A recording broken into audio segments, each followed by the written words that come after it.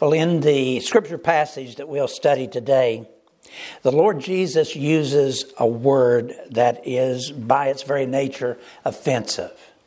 And if that word is ever used in context that we're involved in, we almost always immediately become defensive. And that word is hypocrite. Hypocrite. It's that form of sin that I spoke about at the beginning of service. And today, as we study about this word, we're being compelled to ask ourselves, are we, are you, am I, sometimes, perhaps often, hypocritical? It's an important question that we would ask ourselves, especially in light of the fact that, as I mentioned about Jeremiah 17:9, our hearts are deceitful. We can't even know how sinful we are because our hearts hide it from us. And so we have to ask ourselves this question. Now, here in this scripture passage, the Lord Jesus described the Jewish leaders, these scribes and these Pharisees, as being hypocrites. And as I studied about this word, I found out why the use of this particular word to define the personalities and the behaviors of these religious leaders was so appropriate. I found that the original Greek word for hypocrite was one used to describe an actor. An actor, a person who in those days performed on a stage with a mask to cover their faces. The Webster's Dictionary defines a hypocrite as being a person who puts on a false appearance of virtue or religion. And also, it's a person who acts in contradiction to their own stated beliefs and feelings. And those definitions and those descriptions seem so very appropriate to the understanding that the Lord Jesus would want you and me to have about these particular men, that these men, these scribes and these Pharisees, they tried to hide their real personalities, their real intentions behind a mask, making them hypocrites that live a life that's filled with hypocrisy. And so then, the question again, are you, am I, ever hypocritical? Would those who know us best think that, yes, we often are hypocritical? I want you to read along with me and think about these verses in Luke chapter 12, beginning in verse 1. And I want you to note that as Jesus speaks to this crowd, he also then moves his focus over to the disciples. Listen to these words, Luke chapter 12, verse 1. In the meantime, when so many thousands of the people had gathered together that they were trampling one another, he, this is the Lord Jesus, began to say to his disciples first, beware of the leaven of the Pharisees, which is hypocrisy. Nothing is covered up that will not be revealed, or hidden that will not be known. And then he switches over to his focus over to the disciples. Therefore, whatever you have said in the dark shall be heard in the light, and what you have whispered in private rooms shall be proclaimed on the housetops. Interesting words. And then he goes on to tell us in Matthew chapter 23, Jesus then speaking also to the scribes and the Pharisees, he said, woe to you, scribes and Pharisees, hypocrites, for you shut the kingdom of heaven in people's face. For you neither enter in yourselves, nor do you allow those who would enter in to go in. Now, folks, in these special verses of Scripture, also in others like them, Jesus took opportunity to explain and to communicate the insidious nature of this sin of hypocrisy. And I want us to do that today. And as we do, let me remind us that God does not give us these words of Scripture just as information to know about those other people. He didn't put these words in the Scripture just so we could know this about those scribes and Pharisees. He did that, yes, but the real message that he wants to give to us is that you and I, you and me, as we look into these Scriptures, we are to use these Scriptures as a mirror. in which we're able then to see our own selves and to see the behaviors of our own souls. Yes, we're looking at the behaviors of these men, but the Lord wants us to be able to use their behaviors as a mirror to see our own behaviors. Now let me begin by repeating some of the things that I said in an earlier message. In those words, the Lord Jesus describes the sin of hypocrisy as working much in the same manner as does leaven. Leaven, the yeast that we put into a lump of flour dough. And that is such a fitting analogy. There's something almost mystical about the way that yeast is able to function within a lump of dough. Because with only just a small amount of yeast being added to a mixture, that yeast is able to spread in and infuse itself into every part of that mixture, affecting and changing the very nature of every part of that lump of dough. And here Jesus is describing the sin of hypocrisy as having the exact same kind of ability and effect. It only takes a very small amount of the sin of hypocrisy to be added to an otherwise virtuous and honorable person, or to their plans, their purposes, to their noble intents, to their well-meaning efforts. And then very subtly, without fail, that sin of hypocrisy works in the same way as does that yeast. It will begin to work its way into every part of what that person is doing, their personality, their plans. And folks, that is the nature of sin of any kind. That is the nature of sin of any kind, not just hypocrisy, but sin of any kind. Perhaps sins that you have that you want to hold on to for some reason. Just as with yeast being added into flour, with only one small sin being added into the life of one person, the first mother, Eve, with just one sin added into her, that sin then quickly spread and it infected not only herself, but also it began to infect the people that she loved most, her husband, her son, Cain. And then that sin then spread on out and infused itself into every person, every man, woman, and child that's ever been born on this earth.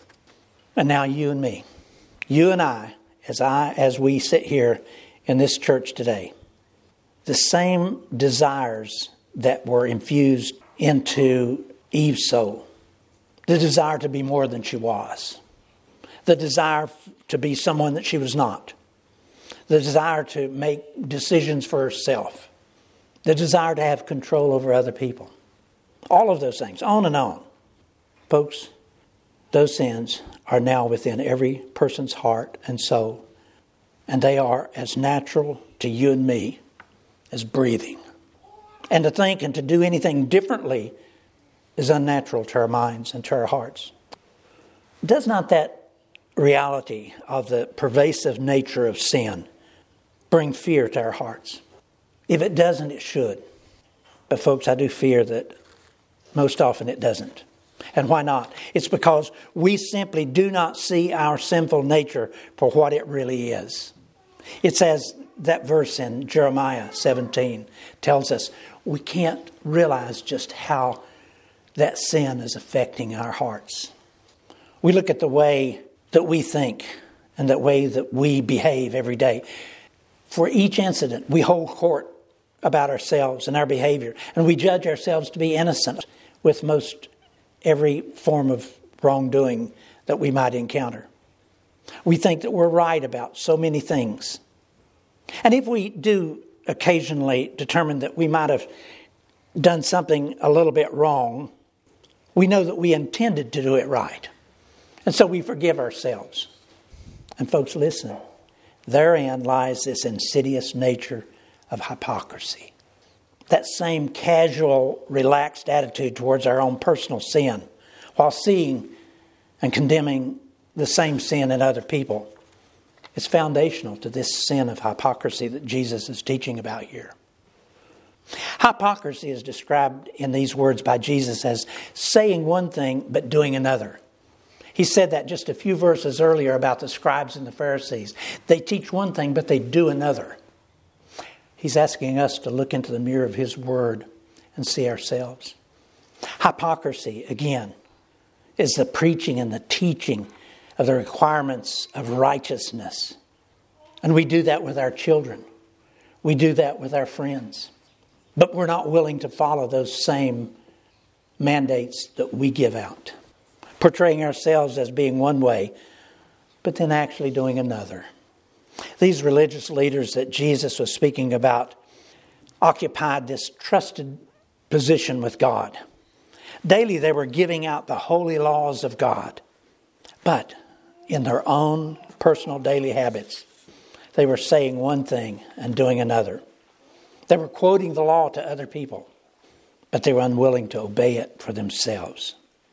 Now again, let me ask you, does not that kind of mindset and that kind of lifestyle seem vaguely familiar to you?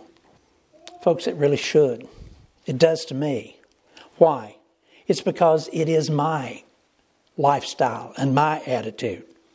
And it breaks my heart that I'm that way. It breaks my heart that I'm that way. I think about the way the Apostle Paul wrestled with that sort of thing. He said in Romans chapter 7, he said, "Oh, what a wretched man I am. Why do I keep doing the things that I know I shouldn't do? And I don't do the things that I know I should." Folks, sadly, this is you and me. And the Lord wants us to know that it's you and me. That's why He put it here in this word. He didn't want to just tell us what was going on with these scribes and Pharisees. He's saying, this is for you and for me. We do this very thing that Jesus was rebuking the scribes and Pharisees for. We're as guilty as they are. And that's why, again, Jesus chose to put these words in this scripture. To be a mirror so that we could look into it and see ourselves. Folks, the voice of God in these scriptures is calling out to you and to me. And His voice is saying, my dear child, stop what you're doing. Stop being so hypocritical. Stop thinking and talking and acting like you're right about things. Let me give you an example. The next time you watch the news and you see what our Congress is doing or what other members of our society is doing, immediately we know how wrong they are. You know what that means? That means that we know what's right. That's part of the definition of being hypocritical. And so the Lord is saying to us, stop thinking that way. Stop thinking and talking and acting like you are always right or you always know the right way while demanding perfection from everyone else and not getting it, by the way. And listen, we especially need to quit using the false humility of saying, oh, I know I'm not perfect. I don't claim to be. How many times have you heard that said? How many times have you heard that said out of your own mouth? Folks, listen. We need never to say that. That's false humility. And we need never to say it. We truly are, just as the Apostle Paul was describing there in Romans chapter 7. He described himself as a wretch. And yes, I am a wretch. And sometimes, perhaps often, more often than we even realize, we're hypocrites. At the heart of our hypocrisy is the sin of having a judgmental spirit. Do you have a judgmental spirit? I confess to you that I do. I don't want to have a judgmental spirit, but I do. We really do believe the very best about ourselves while we're thinking that probably most everyone else is falling short. And yes, listen, yes, all those other people that you are seeing falling short, yes, they're doing that. Yes, they are falling short. We can see it taking place. It's easy to see. But the Lord is saying, so are we. So are we. And He's telling us to first attend to our own soul instead of attending to everyone else's.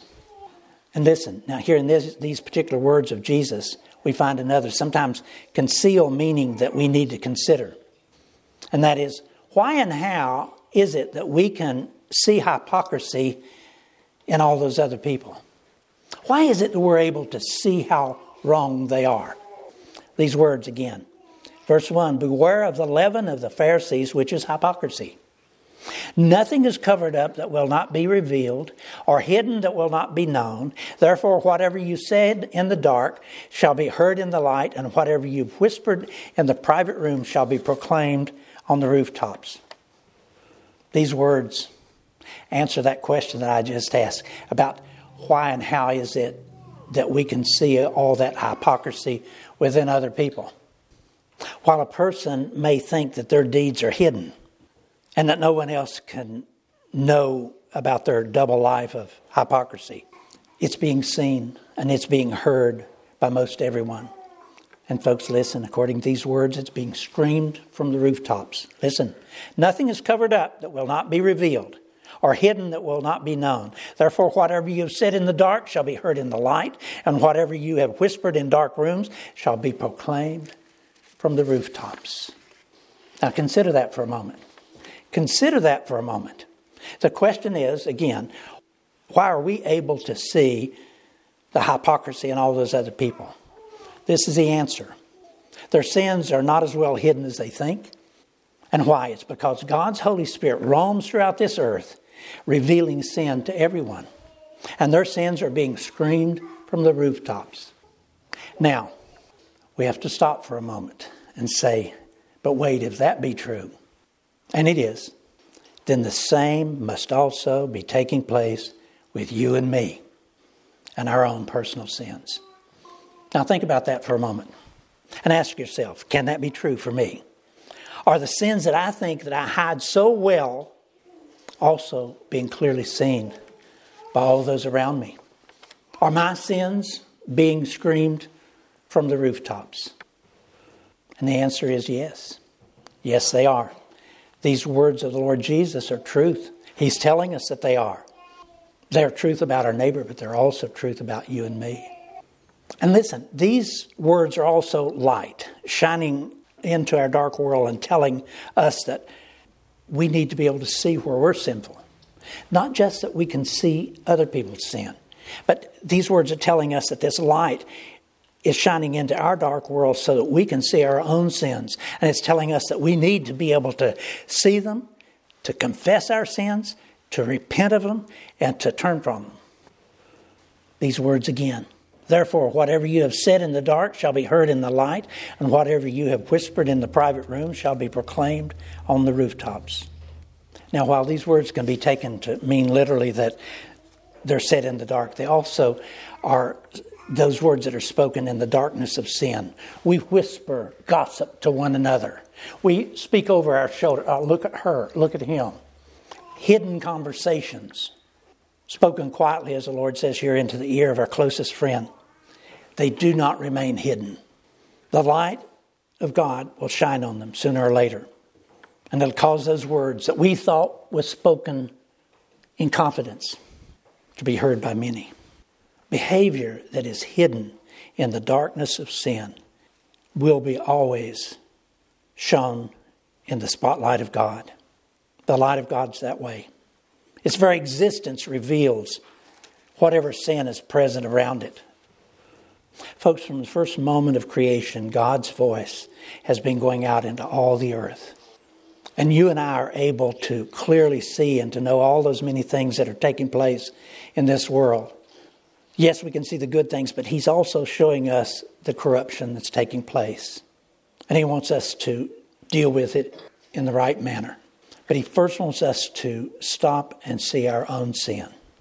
You and I need to be aware that our own corruption truly is being screamed from those same rooftops. Whatever you've spoken in the dark will be heard in the light. Whatever you've spoken in the ears in inner rooms will be proclaimed on the housetops. Folks, it's a wretched existence for us to live within the constant sin of hypocrisy.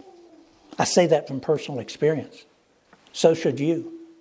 Earnestly believing that we're pretty much right on most everything that we think, but most everybody else isn't. Again, yes, those other people, they truly are falling short, far short of God's plan and purpose for them. Some of them do it very openly, and we can see it. It's obvious. They lie, and we know they're lying. They cheat.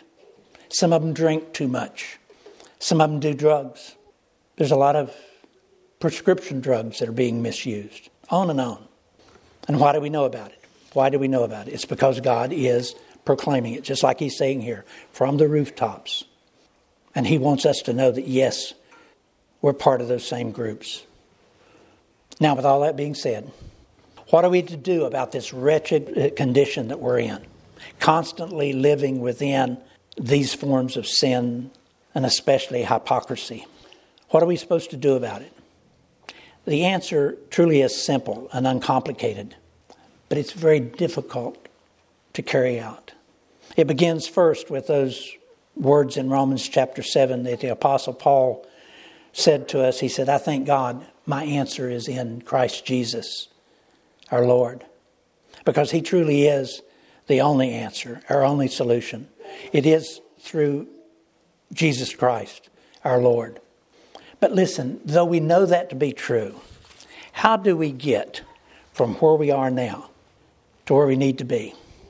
I confess to you, folks, that there's no easy path. There's no easy path. I know that the only answer for me is first to recognize my sin. To recognize that I am hypocritical. Too often. More often than I would even think. And then the next thing is to confess that sin. To personally surrender to the Lord in all that I'm doing. And not just once, but every time that He reveals it to me. Over and over again. As temptation and sin comes calling on my soul. I know that I need to surrender my heart and my will all over again to the Lord Jesus. And as I said a moment ago, to do that over and over again. He really is my only hope. And I know that He is your only hope. And the Lord has brought this matter of hypocrisy to us today for a real important reason. He knows that each of our hearts are filled with this same hypocrisy. That hypocrisy truly is common to us. A judgmental spirit is common to us. He knows that we really do hold ourselves in high esteem. Higher esteem than we should. Thinking that we really do know the answer to whatever's taking place at that moment. And yes, folks, sometimes we do pretty good in our responses, but probably not often. Now let me say all this one more time again and then we'll close. Yes, there are other people all around us that are very obviously living a low form of lifestyle, and we can see it. They're doing things and they're saying things that they shouldn't do or say. But listen to these words. God has not delegated the responsibility of judging their character and their behavior to you and me. That's the very essence of hypocrisy. God has not delegated the responsibility of judging other people's character and their behavior to you and me. We really do need to leave that form of judging to the Lord. Yes, we need to recognize where those people are wrong, but we ought to recognize it for only one reason, and that is to pray for them and to help them whenever we can. And listen, when we feel this urge to lean over to our good friend in private and belittle someone else, we need to bite our tongues. You and I need to bite our tongues. And we need to do that until it becomes a habit, a real habit. And because it is, as Jesus said here, that our sins are often being shouted from the rooftops, we probably need to remind ourselves that the other people around us, they probably see us better than we see ourselves. Again, those words in Jeremiah 17, our hearts somehow hide our own sin from us. And those other people around us, they probably are seeing us better than what we're seeing ourselves. They probably know that we're thinking too highly of ourselves. What comes to mind is so many of our wives. Us men too often like to exaggerate. We like to say things about ourselves that aren't exactly true. Our wives can look at us. Usually they won't tell us about it. but they know that we're thinking too highly of ourselves. And folks, our children are doing the same thing, and our grandchildren. We need to know that that's taking place, because that's one of God's safeguards for us. So then, may I say this one more time?